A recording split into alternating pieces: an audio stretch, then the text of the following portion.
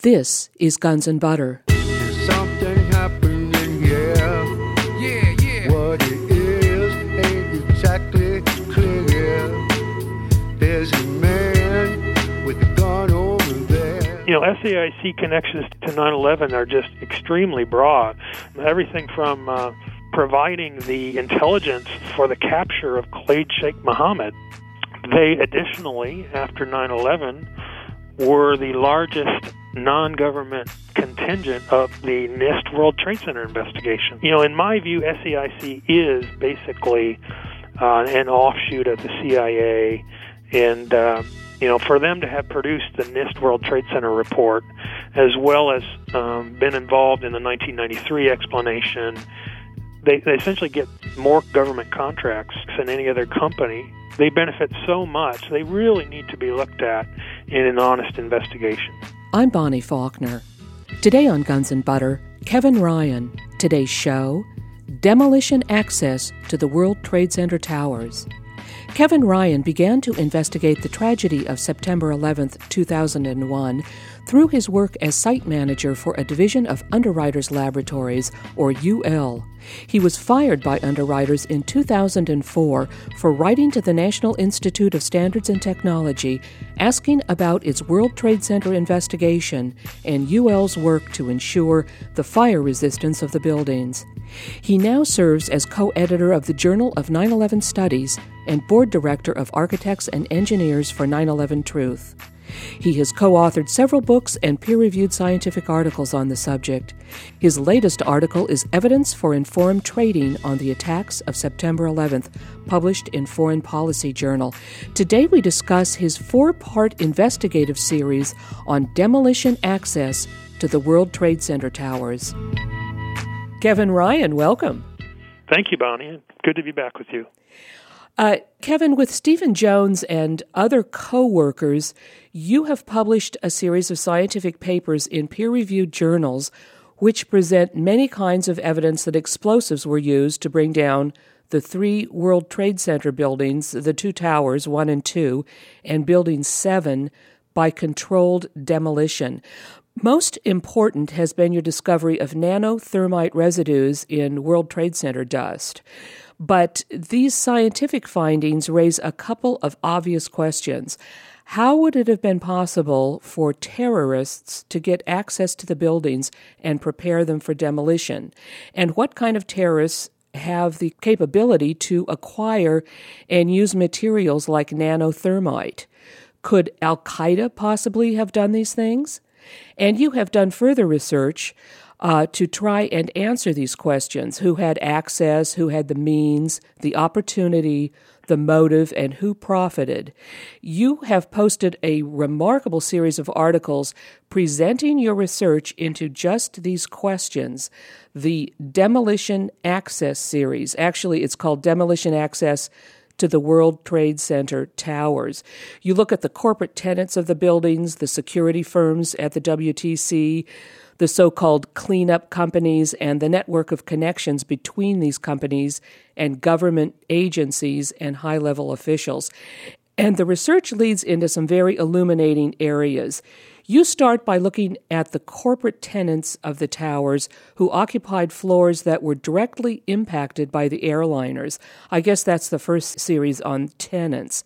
A logical place to start, and what did you find? Well, I did find a number of people who had access to the buildings, who also had access to the necessary explosive technologies, and who appeared to have benefited from the destruction of the buildings or from the war on terror. So, as you said, I began with the tenants, and so when I looked at the fact that American Airlines Flight 11 hit the North Tower between floors 94 and 99, I also noticed that those floors were all occupied by one company called Marsh & McLennan, which at the time was the world's largest insurance brokerage company. And Marsh also occupied 8 floors in the middle of the South Tower, by the way. But the interesting things about Marsh was, first of all, Marsh had upgraded the fireproofing in those exact floors. Those were the floors they occupied at North Tower were the only 8 floors out of 110 that had just been upgraded for fireproofing in the few years before 9/11. But I noticed that Marsh has been reported to be a notoriously secretive company and has been likened to the CIA. Its CEO at the time was this guy named Jeffrey Greenberg, who was the son of well-known Hank Greenberg, the chairman of AIG. And additionally, they had a number of executives at Marsh & McLennan that caught my eye. So one of them was Stephen Friedman, who is a senior principal at Marsh Capital, and later became George W. Bush's top economic advisor. And Friedman had gone to Cornell University, belonged to a secret society. They're called Quill and Dagger. It's not very secret anymore, but it's a fraternity, society. And some of his brothers there were Paul Wolfowitz, National Security Advisor Sandy Berger and Stephen Hadley, and also the man who owned the company that designed the security for the World Trade Center.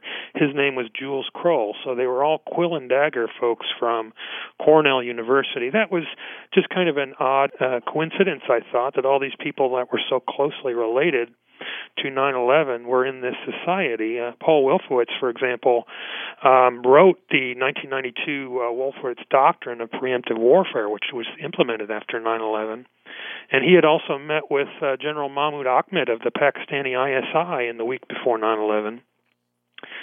Sandy Berger was connected to 9/11. He was the NSA for President Clinton. But he was, interestingly enough, later caught stealing documents that were requested by the 9/11 Commission. So this guy who's a fraternity brother of Stephen Friedman, that's what we're talking about. Another Marsh executive was Craig Stapleton, who's the husband of George W. Bush's cousin, Dorothy Walker Bush. And Stapleton used to own the Texas Rangers with George W. Bush and later went on to join a company called Winston Partners that was a firm that was led by George W. Bush's brother, Marvin. Another connection to Marsh was Prescott Bush Jr., who worked for Johnson & Higgins, a company that was bought by Marsh in 1997. In addition to that, we have a guy named L. Paul Bremer, who has really caught my eye. Bremer was the CEO of a company called Marsh Political Risk Practice, and he had an office in the South Tower. So just before he came to Marsh, Bremer had been the leader of National Commission on Terrorism, and prior to that, he had been the managing director for Kissinger Associates. So as far as the technologies go, Bremer also was the director of a company called Komatsu, who had patented a thermite demolition device in 1996, and this is public information. Komatsu was also at the same time in partnership with a company called Dresser Industries, which is the longtime oil services intelligence front that George H.W. Bush got his start with.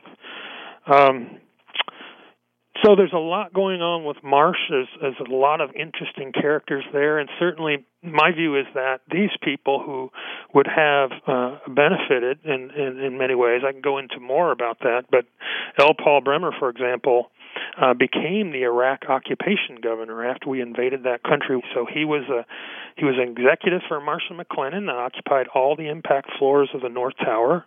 He was a director for a company who had patented a thermite demolition device.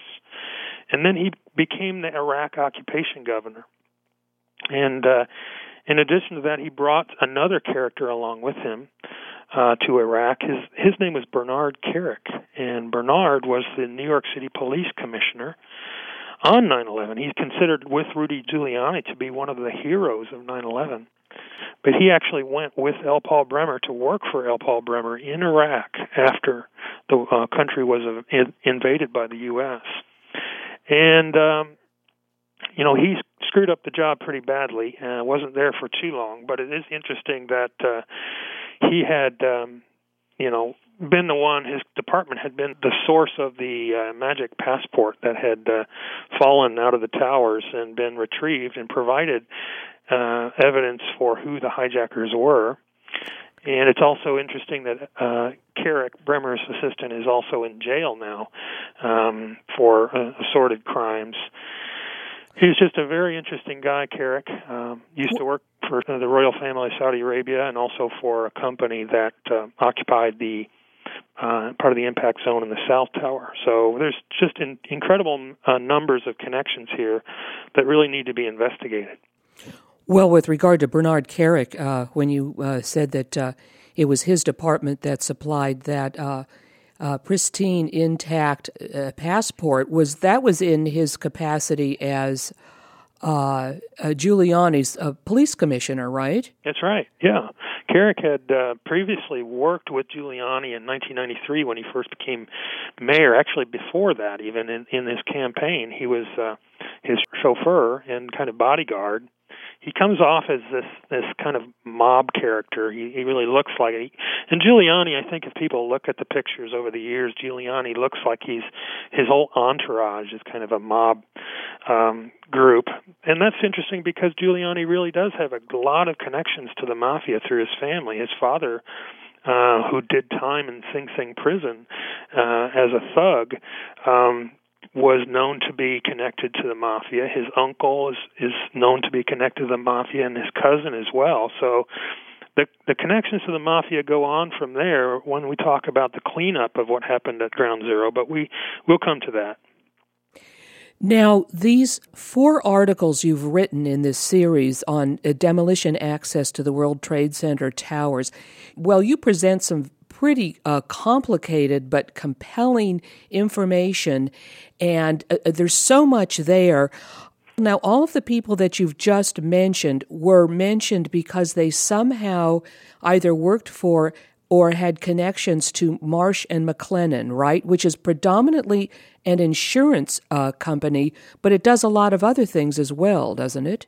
That's right. It's just this huge conglomerate, and there all these executives have varying backgrounds, but they're all in some way connected to high levels of secretive, powerful people, and it just seems odd that the company that occupied all those floors and had just upgraded all those floors for fireproofing was exactly where the Flight 11 impacted and the fires occurred.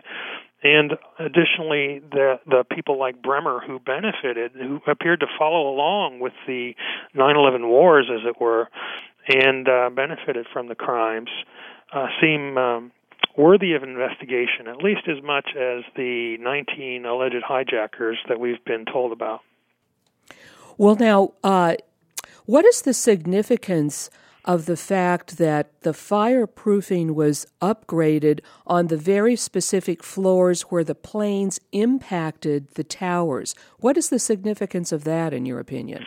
Well, it's a significant thing because I believe that this is a way in which the explosives could have actually been placed without a lot of people knowing. So when the fireproofing is upgraded in a high-rise, the ceiling panels have to be removed, the floors have to be removed. Essentially, the structure has to be exposed so that the fireproofing, which is applied directly to the steel components, can be exposed and then the fireproofing material can be applied. So at that time, of course, if you had the intention of placing explosive materials which would have cut these steel components, if you had intention of putting wiring in place as part of a demolition plan, that would have been a good time to have that done.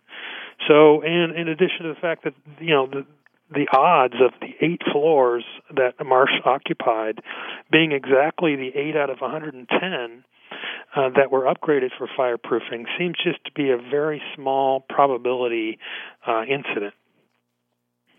Boy, you can say that again. Now, you spoke about L. Paul Bremer and his connections to Marsh McLennan. Now, you also talk in your paper about an interview that L. Paul Bremer gave to NBC television on September 11th, 2001. What did he have to say? Well, yeah, Bremer, for some reason, was one of a few people who seemed to have all the answers right on September 11th, and he claimed that Osama bin Laden was responsible in this NBC interview, and that possibly Iraq and Iran were involved also, and he called for the most severe military response. So, for some unknown reason, this interview was posted on a website, and Google removed the interview 3 times from its servers. So it just seems odd that Bremer would have all these close connections to Marsh and to the aftermath in Iraq, and yet be this person who is who's telling us what happened on the day of 9/11 and calling for war with Osama bin Laden, Iraq, and Iran. So we do know that we invaded Afghanistan with the intention of catching Osama bin Laden, making war with Osama bin Laden. We did invade Iraq as well, so two of those three things came true, just as Bremer suggested. And then Iran, we've done some saber-rattling over the years about having war with Iran as well. So Bremer seems to be right on the message on September 11th. And there were a few other people who had those kinds of roles. One of them was Jerome Hauer, who we'll talk about possibly later with the security aspects. Right, exactly. I'm speaking with chemist, research scientist, and author Kevin Ryan. Today's show, Demolition Access to the World Trade Center Towers. I'm Bonnie Faulkner. This is Guns and Butter. Now, you've been speaking so far about Marsh and McLennan in the North Tower. Now, what about the South Tower? You write about floor 83 of the South Tower. There was a corporation called AON Corporation, a Chicago-based competitor of Marsh and McLennan, and you write that today General Richard Myers, one of the people most responsible for not protecting us on 9/11, is a director at AON. And then you also go on to talk about some of these other characters that were associated with AON Corp. Yeah, one of them was Jim Pierce, who is the first cousin of George W. Bush, and he was a managing director at AON. I call it AON. He was a managing director of AON on 9/11, and he had actually arranged a meeting in the 105th floor of the South Tower, above the impact zone, because he worked there in the South Tower. And miraculously, he survived the day, despite the fact that 12 people apparently did come to that meeting, and 11 of those people died.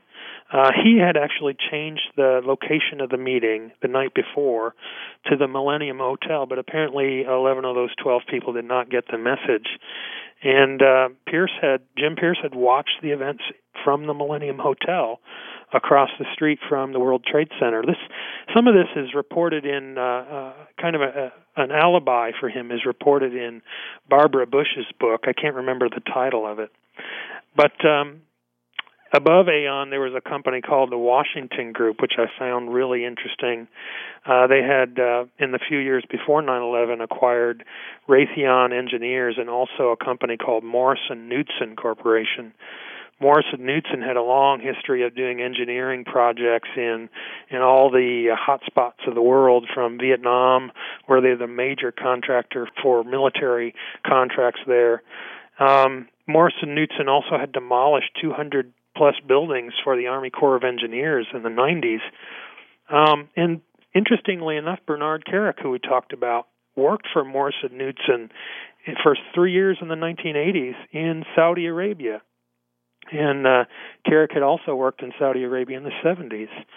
And I just find this really interesting that there's connections between Carrick and this company that occupied, who was just above the impact zone in the South Tower, as well as his connections to Bremer, Marsh and McLennan in the North Tower. So anyway, as far as that goes, AON was in the South Tower impact zone, so was the Washington Group. The Washington Group also had contracts, and still does, security contracts for the national laboratories of the Department of Energy. And that's interesting because the Department of Energy, national laboratories, are where nanothermite technology was developed. And so, when we see that there are these people like, in addition to AON and Washington Group, Baseline Financial was in the South Tower impact zone, and Joseph Kasputis was their CEO, and he has long history with the Department of Energy. He had actually been part of the Arab oil embargo, dealing with the Arab oil embargo in 1973 for Richard Nixon. He was instrumental in creating the Department of Energy.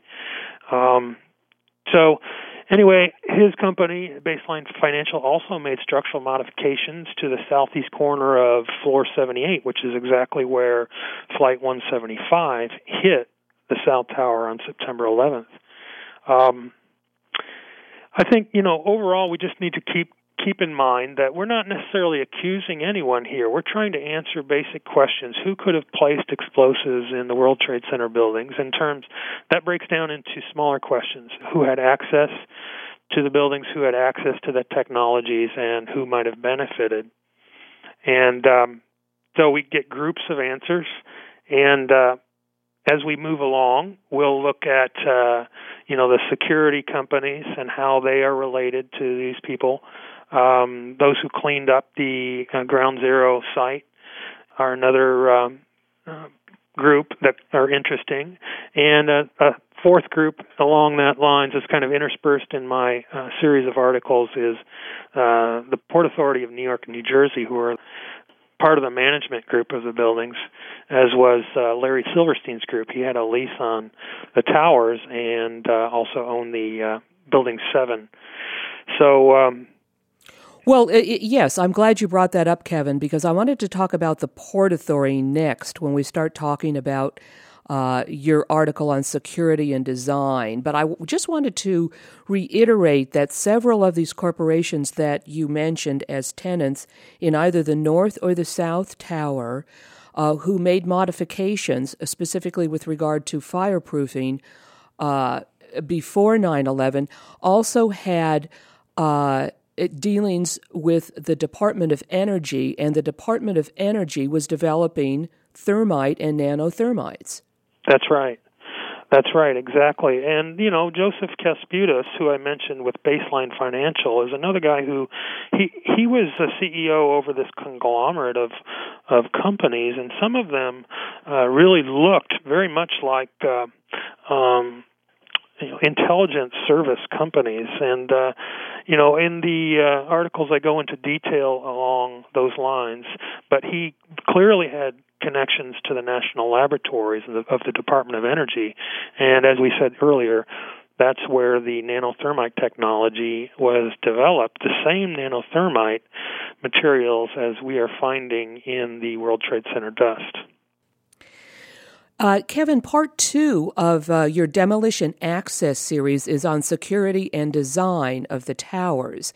In the second essay, you review the security organizations and contractors that had access to the Twin Towers. You begin by taking a look at the quasi-governmental agency, the New York, New Jersey Port Authority itself, which directed the construction of the World Trade Center and managed the complex up until the last 3 months of its existence. The Port Authority was a major tenant of the North Tower and managed the Newark Airport as well. What did you discover about the Port Authority and Alan Reese, the Port Authority's World Trade Center director, considered, quote, the mayor of the World Trade Center? Well, Reese was very interesting to me for one important reason. Two reasons in that. First of all, he had access to the entire complex. Another reason was that he appeared to have given false testimony on 2 issues. One of them was the same false statement made by Donald Rumsfeld, Condoleezza Rice, and George Bush that nobody could have imagined a hijacked plane being rammed into a building. And, so he had made that statement to mainstream media, and obviously that was untrue. It was untrue for him for several reasons, because he was involved in the recovery from the 1993 World Trade Center bombing and the plan to make the buildings more secure, which was ultimately handled and designed by the company Kroll. But Alan Reese, obviously, he was, since he was part of that plan, he knew that the Kroll executive, the deputy chairman of Kroll, Brian Michael Jenkins, had written very specifically about those types of things. He made it very clear publicly that he thought, one threat was that a plane could be flown into the World Trade Center towers. Reese also knew that one of his employees, Frank Martini, had publicly stated that the World Trade Center towers could withstand multiple impacts from airliners. So he seemed to be making false statements about that when he said that nobody had ever thought of that. Clearly people had, and they were planning for that possibility. Another strange thing is there's an interview with Reese after the fact in which he and a police captain were said to have escaped from the World Trade Center complex through the World Trade Center dust cloud.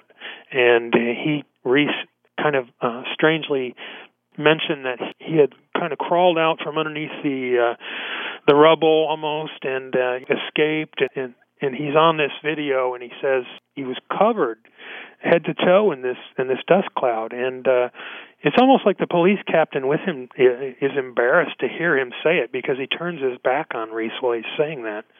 But the one odd thing about that is Reese doesn't have any dust on him when he's saying that. He just escaped from this black dust cloud that covered his entire body. He doesn't have any trace of it on him, where it's clear in the photographs of other people who were trapped in that dust cloud that they're just covered with dust. I mean, from head to toe, they're covered with dust, but Reese didn't have any on him.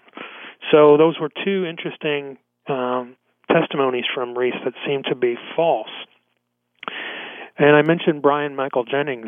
He's the deputy chairman of Kroll at the time. He was an old special ops Army guy from Vietnam. And as I said, Kroll designed the security system for the World Trade Center after the 1993 bombing. And they hired a number of companies. The Port Authority hired a number of companies to implement Kroll's design. But Brian Michael Jennings had some interesting connections. Other than that, he was appointed by President Clinton to be part of an aviation safety and security commission, and he worked with a director of one of the other security companies, James Abrahamson, and John Deutsch, the director of the CIA. So, the idea there is that ultimately 9/11, the crimes of 9/11 were not just the destruction of the World Trade Center. The other major part of the 9/11 crimes was the disabling of the air defenses. So my current series of articles is only on the demolition of the buildings or the destruction of the World Trade Center buildings. But ultimately, I would like to take a look at, in more detail, and I have been doing that recently, how the air defenses could have been shut down. So the Aviation Safety and Security Commission is one thing I'm interested in. Oh, yes, that's going to be very interesting. Well, before we leave Brian Michael Jenkins of Kroll Associates, whom you've been talking about, I notice you also write that he was a former chairman of the RAND Corporation's Political Science Department, and he directed RAND's research on political violence. That seems quite odd. Yeah, it's really odd. And, the other RAND advisors at the time that he was there include Donald Rumsfeld and Condoleezza Rice, Frank Carlucci of the Carlyle Group that we can talk about in detail because they're connected in another way to this, also to the Stratisec company. But oddly enough, Jenkins also served as an advisor to the National Commission on Terrorism that L. Paul Bremer had led. So now we have another kind of odd connection between all these people that played such major roles on 9/11 and afterward. I'm speaking with chemist, research scientist, and author Kevin Ryan. Today's show, Demolition Access to the World Trade Center Towers. I'm Bonnie Faulkner. This is Guns and Butter. Speaking about Stratisec, if we could go to that next, I would say that Stratisec has been widely discussed among independent 9/11 investigators because not only had the president's brother as a director, Marvin Bush, but it also had a fellow named Wirt Dexter Walker who has been claimed to have been a cousin of the Bush brothers. He actually is a distant relative of the Bush brothers, but not a cousin in a sense that any of us would say, that's my cousin. But he is a really interesting guy nonetheless. And so, again, Jules Kroll's company, the Kroll Incorporated, designed this security system after the 1993 bombing, and it was implemented by Stratesec and 3 other minor companies. Stratesec had the role of integrating the entire electronic security system. And it had these directors like James Abrahamson that I mentioned. Marvin Bush, the president's brother, through the year 2000, during the time these fireproofing upgrades were going on, the president's brother was a director of the security company that was responsible for the World Trade Center. It was also responsible for Dulles Airport, where Flight 77 took off on 9/11. It was also responsible for a period of time for United Airlines, which owned 2 of the other 3 planes that were used on 9/11. So this company, Stratesec, is very interesting and it should be investigated in detail. Unfortunately, it was really not investigated at all. And I recently wrote a paper on insider trading related to 9/11, and Stratesec is one of the companies that was recommended for investigation by the Securities and Exchange Commission, but the FBI kind of blew it off. They didn't even interview the people who were claimed to have made these suspicious trades, and those people were Wirt Dexter Walker and his wife. So this Wirt Dexter Walker fellow keeps coming up again, and he was the CEO of Stratesec at the time. The COO was a guy named Barry McDaniel, and Barry McDaniel was formerly an employee of BDM International, which was a Carlyle Group company. So he worked 9 years for BDM International, and then became this chief operating officer of Stratesec. Well, BDM International was known and has been widely reported as being a company that had black project contracts for the government.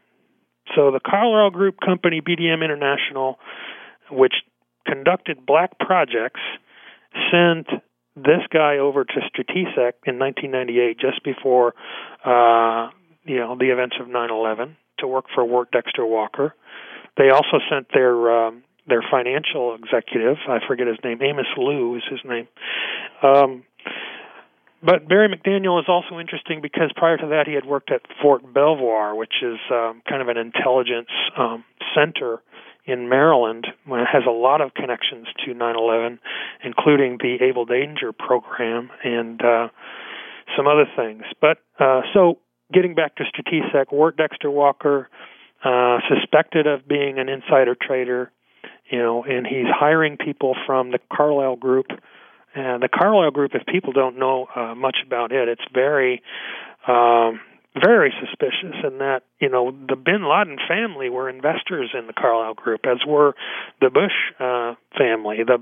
George H.W. Bush was a major advisor, as was a number of people who worked for him, like James Baker. And Frank Carlucci, who I think we mentioned earlier, who was deputy CIA director for Bush, was the manager of the Carlyle Group at the time that they were sending people over to Stratesec. So there's just a lot of interesting things that need to be investigated. Unfortunately, none of them were investigated by the very weak false reports that we've been given from the 9/11 Commission, and obviously nothing of that sort was investigated by the National Institute of Standards and Technology, or NIST, that was responsible for conducting the World Trade Center investigation. Now, Kevin, you've talked extensively about Stratesec. Yeah. It was also known as Securicom. Right. I wanted to bring that up because I think a lot of people think of it as Securicom. That was its name originally, right? That's right. It was actually originally called Burns & Rowe Securicom, and that company was started by an assistant to Nelson Rockefeller. His name was Sebastian Cassetta. And Burns & Rowe Securicom was purchased by a company called QAM Corporation, the Kuwaiti American Corporation, that was run by a member of the Kuwaiti royal family, Al Sabah family. At the time, Dexter Walker was just a director of QAM. But in 1992, when they bought Burns & Rose Securicom, they changed the name to Securicom. And they did have to go through some legal wrangling because there was already another company called Securicom, and they ultimately had to change their name to Stratesec. Right, and then Stratesec got the contract after the 1993 bombing of the World Trade Center. So we have both Kroll Associates and Stratesec working on the upgrading of the security system, right?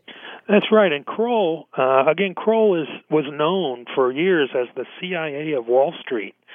And so you've got this company, the CIA of Wall Street, designing the security system and then implementing it with this company, Stratesec, that has so many connections to the Bush and Bin Laden, Carlyle Group organization, and also history of black projects and the suspected of insider trading, and none of it was investigated.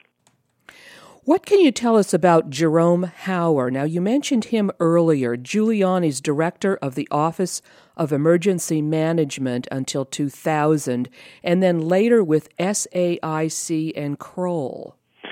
Yeah, Jerome Hauer was first noted because he was the director of Giuliani's Office of Emergency Management in the years leading up to 9/11, and it was reported for a number of years after 9/11 that Jerome Hauer was the one who selected the location for Building 7, which was very controversial because Building 7 was right next to the, obviously part of the complex that had been hit in 1993, so people were critical of locating the command center there. He disagreed with that controversy and blamed Giuliani, but you mentioned, as I did, that Jerome Hauer was previously an employee of Science Applications International Corporation, SAIC, and this company is really interesting for many reasons. It's got so many connections to 9/11. For one thing, in 1986, they predicted, as part of an analysis for the Port Authority, they predicted almost the exact sequence that happened in 1993, the bombing of the basement levels. They also, after the 1993 bombing, gave the official analysis and the official explanation for what happened in the basements of the buildings. They additionally, after 9/11, were the largest non-government contingent of the NIST World Trade Center investigation. There are 16 SAIC employees listed in the NIST report as being this huge group of people that helped with the NIST investigation. But, SAIC connections to 9/11 are just extremely broad. Everything from, providing the intelligence for the capture of Khalid Sheikh Mohammed. They're the ones who did that. They're the ones who are given the Trailblazer project to correct the National Security Agency's intelligence gathering process. And SAIC is really is so interesting with all these people who worked for them. Jerome Hauer being one, Stephen Hatfill, who had been one of the original suspects in the anthrax attacks, ended up getting this huge payoff, almost a hush money payoff for some reason. And then, in addition to that, Robert Gates, who is our current defense secretary and has been a major player in every administration going back to the Carter administration. Robert Gates was a SAIC board director, as was Bobby Ray Inman. People may know him. In my view, SAIC is basically an offshoot of the CIA, and for them to have produced the NIST World Trade Center report, as well as been involved in the 1993 explanation, they essentially get more contracts than any other company, more government contracts they benefit so much. They really need to be looked at in an honest investigation. Well, yeah, Kevin, and as you've said, SAIC, which is Science Applications International Corporation, was a major contributor to the NIST World Trade Center report, and, as you write, has expertise in nanothermites and was founded by a scientist at Los Alamos National Laboratory. Absolutely. And, nanothermite is a material that has been found in the World Trade Center dust, and that has been reported through a series, really, of peer-reviewed scientific articles, culminating in one in April 2009. But SAIC has not only the expertise to create nanothermites, and they have a subsidiary called Applied Ordnance Technology that specialized in laser ignition of nanothermites. And so one other reason that's really interesting is that an employee of SAIC was at Ground Zero, and he was responsible for these little robots that crawled around in the debris pile. His name is John Blitch, Lieutenant Colonel John Blitch, and he was a special operations officer on September 10th, and he was on September 11th an SAIC employee. So the story is that he was intending to become an SAIC employee, and it just so happened on that very day he had ended his military career, gone to Ground Zero, and with a team of people had all of these robotic crawlers going through the debris pile, ostensibly looking for victims. And, but these robotic crawlers have been reported to have been used for the elimination of unexploded ordnance. And that's in my paper, the fourth part of this series.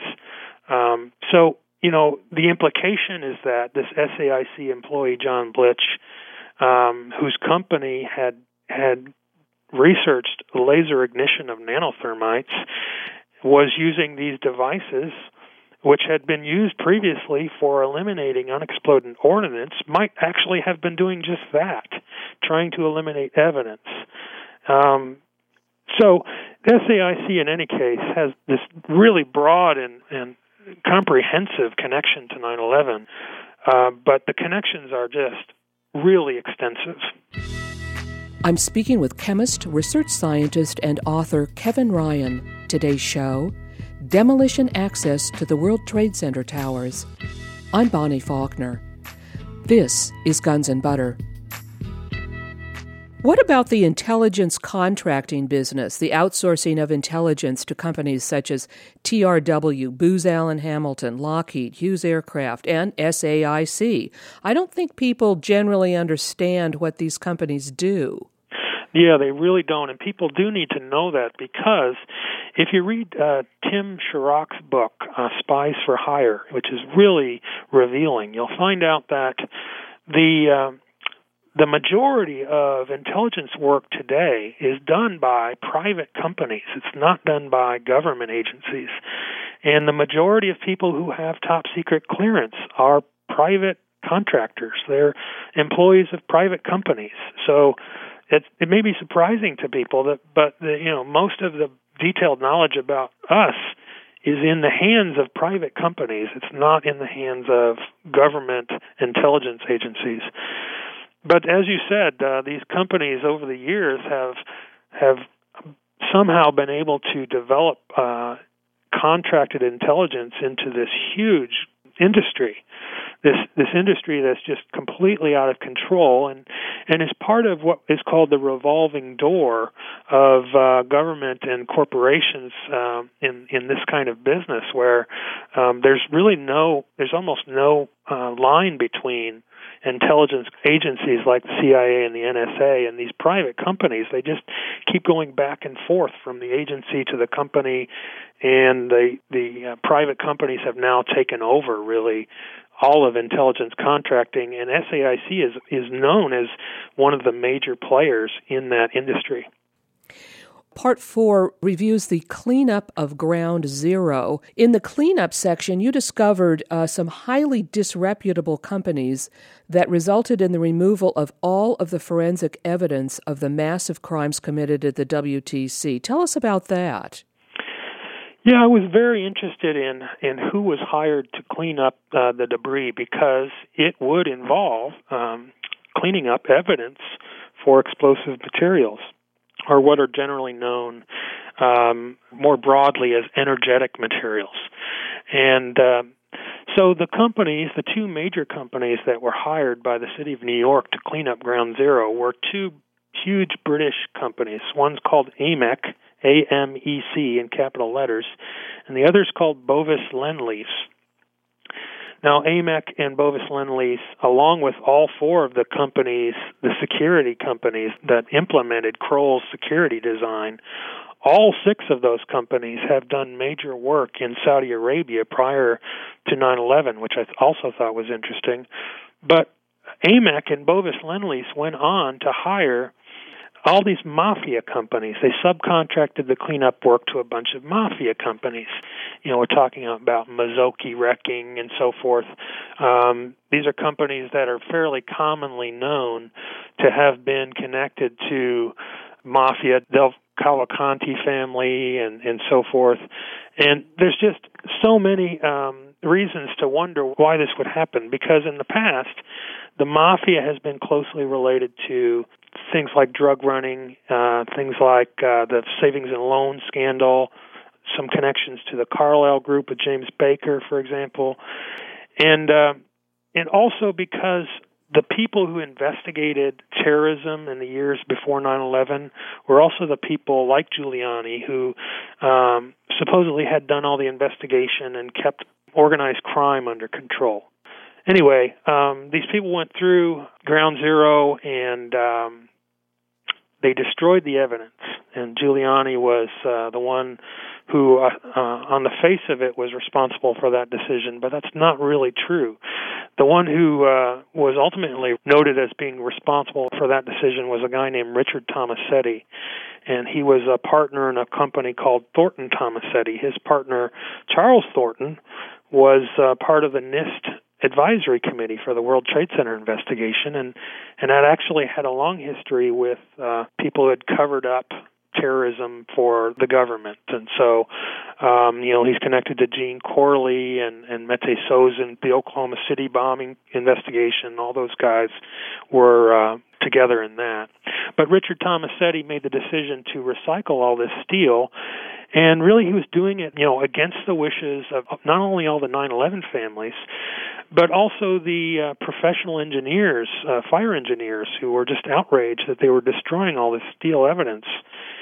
For example, the editor of Fire Engineering magazine had said at the time that they were destroying all this evidence that the whole thing was a half-baked farce, because obviously they weren't looking for, an explanation for what happened to the buildings, and they'd hire these people to just destroy the evidence. What about AMC and Wedge 1 of the Pentagon? Right, AMEC, AMEC, the company that, along with Bovis Lendlease, were ultimately the two major companies involved, the British companies involved with cleanup of Ground Zero. AMEC had just finished completing the refurbishment of the Pentagon, and they had just done Wedge 1, which was the exact place where Flight 77 was said to have impacted that building. I mean, this is just an incredible coincidence that it's publicly reported on the Army's news sites that AMEC had just finished reconstructing Wedge 1, where Flight 77 is said to have impacted that building, and then they went directly to clean up Ground Zero. What are the odds of that? The odds are just incredibly low. Another incredible coincidence. We've all been told that none of the black boxes from the planes have been found. What did you uncover about that claim? Well, actually, there are people who said that the black boxes were recovered, and not only that, they worked on them.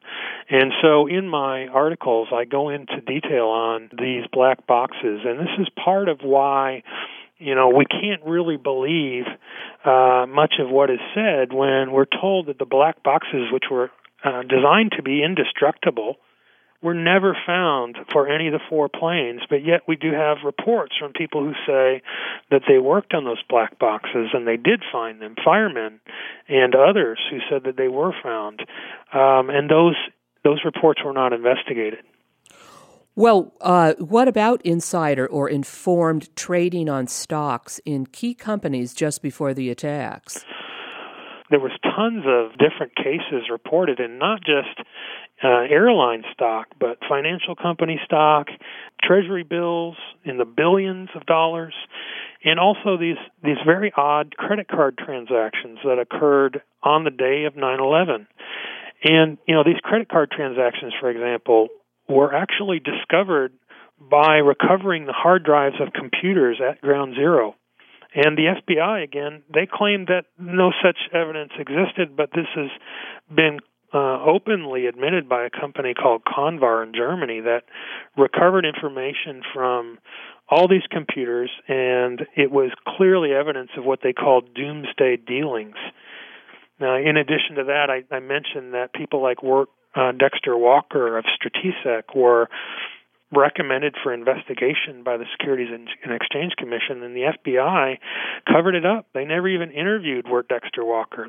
People appeared to have, insider information. Not only that, they appeared to have connections to what is said to be Al-Qaeda, the popular version of Al-Qaeda. Well, one thing I noticed sprinkled throughout this essay series, Kevin, is that the mention of BCCI comes up all over the place.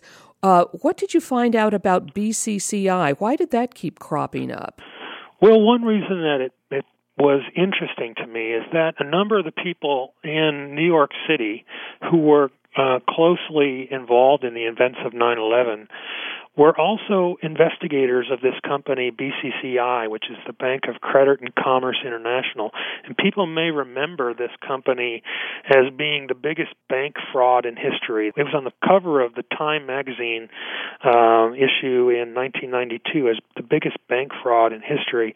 But it was really much more than that. BCCI was, on the face of it, it was a Pakistani, Saudi, United Arab Emirates company, but it worked with the CIA, that's well known now, was deeply involved in funding and supplying the Afghan rebels in the 1980s, and some of those, the rebels later became Al-Qaeda. But when I see that Rudy Giuliani was involved in not only the organized crime investigations, but also the BCCI investigations, and Michael Cherkasky is a guy who was the chairman of Kroll on 9/11. He was also involved in BCCI investigations in the 90s. Michael Chertoff is another example, a guy who became Homeland Security Secretary. Michael Mukasey, who was a U.S. District Judge for the Southern District of New York. All these people were right there in the middle of the BCCI terrorism investigations in the 90s, and they all had such close connections to the World Trade Center in 9/11 that I thought it was really interesting. So I looked into it a little bit more, and BCCI was claimed to have secretly owned this company called First American Bankshares, a Washington, D.C. bank. And I think it was really the other way around. First American Bankshares appeared to be a CIA-run company, and I think they were more in control of BCCI than the other way around. But I look at people like Clark Clifford. He's dead now, but he had been the chairman of First American Bank and the attorney for BCCI. Now, this guy had such incredible connections. He was noted by L. Fletcher Prouty in his book, The Secret Team, as being a member of this secret team of very powerful people who really were behind a lot of the major events in history. He had been JFK's personal lawyer, and he was, as I said, attorney for BCCI and chairman of First American Bank. He wrote the official report on the USS Liberty, which is known to be another false flag event in history. But BCCI, I think, people ought to take a look at that if they can, the history of it. The best book on that is called False Prophets, and Larry Gerwin is one of the authors. It was written in 1992-ish. And I just find it really odd that BCCI kind of wrapped up or was said to have been closed around 1992, and then Al-Qaeda began to be blamed for events. The history of Al-Qaeda starts really like the month after George H.W. Bush he lost his bid for re-election, the first Bush. In December 1992, they were blamed for their first attack, and then 2 months later is when the 1993 World Trade Center bombing occurred, and so on and so forth. I just think that these networks that BCCI created, along with the CIA, and their connections to the Afghan rebels and this network that is called Al-Qaeda, I think that all of it kind of fits together in a way that we can see that the Al-Qaeda network is, as Michelle Shassadowski has said, is really a co-opted asset of Western intelligence. And if we look at the people who were investigating BCCI and the terrorism that was being financed there, I think we're going to find out more about what happened on 9/11. Well, Kevin Ryan, thank you very much for all of your hard work on this most important subject. Thank you, Bonnie. There's something happening here. Yeah. What it is ain't exactly clear. There's a man with a gun over there. I've been speaking with Kevin Ryan. Today's show has been Demolition Access to the World Trade Center Towers. Kevin Ryan works as a chemistry laboratory manager in Bloomington, Indiana. He is the former site manager for Environmental Health Laboratories in South Bend, Indiana, a division of Underwriters Laboratories, or UL. Kevin Ryan is co-editor of the Journal of 9/11 Studies, which publishes peer-reviewed research. He is the co-author of a peer-reviewed article published in the April 2009 edition of the Open Chemical Physics Journal entitled Active Thermitic Material Discovered in the Dust from the 9/11 World Trade Center Catastrophe. He has co-authored several books and peer-reviewed scientific articles on the subject. Visit www.journalof911studies.com. That's journal of the numbers 911studies.com. Many of his articles can be found at www.ultruth.com. That's ultruth.com. Today's show was co-produced by Todd Fletcher. Guns and Butter is produced by Bonnie Faulkner and Yarrow Mako. To leave comments or order copies of shows, email us at blfaulkner@yahoo.com. That's blfaulkner@yahoo.com or faulkner@gunsandbutter.org. Visit our website at www.gunsandbutter.org. Hey, yo, these are some serious times that we living in, G. And a new world order is about to begin. You know what I'm saying? Now the question is, are you ready for the real revolution, which is the evolution of the mind? If you see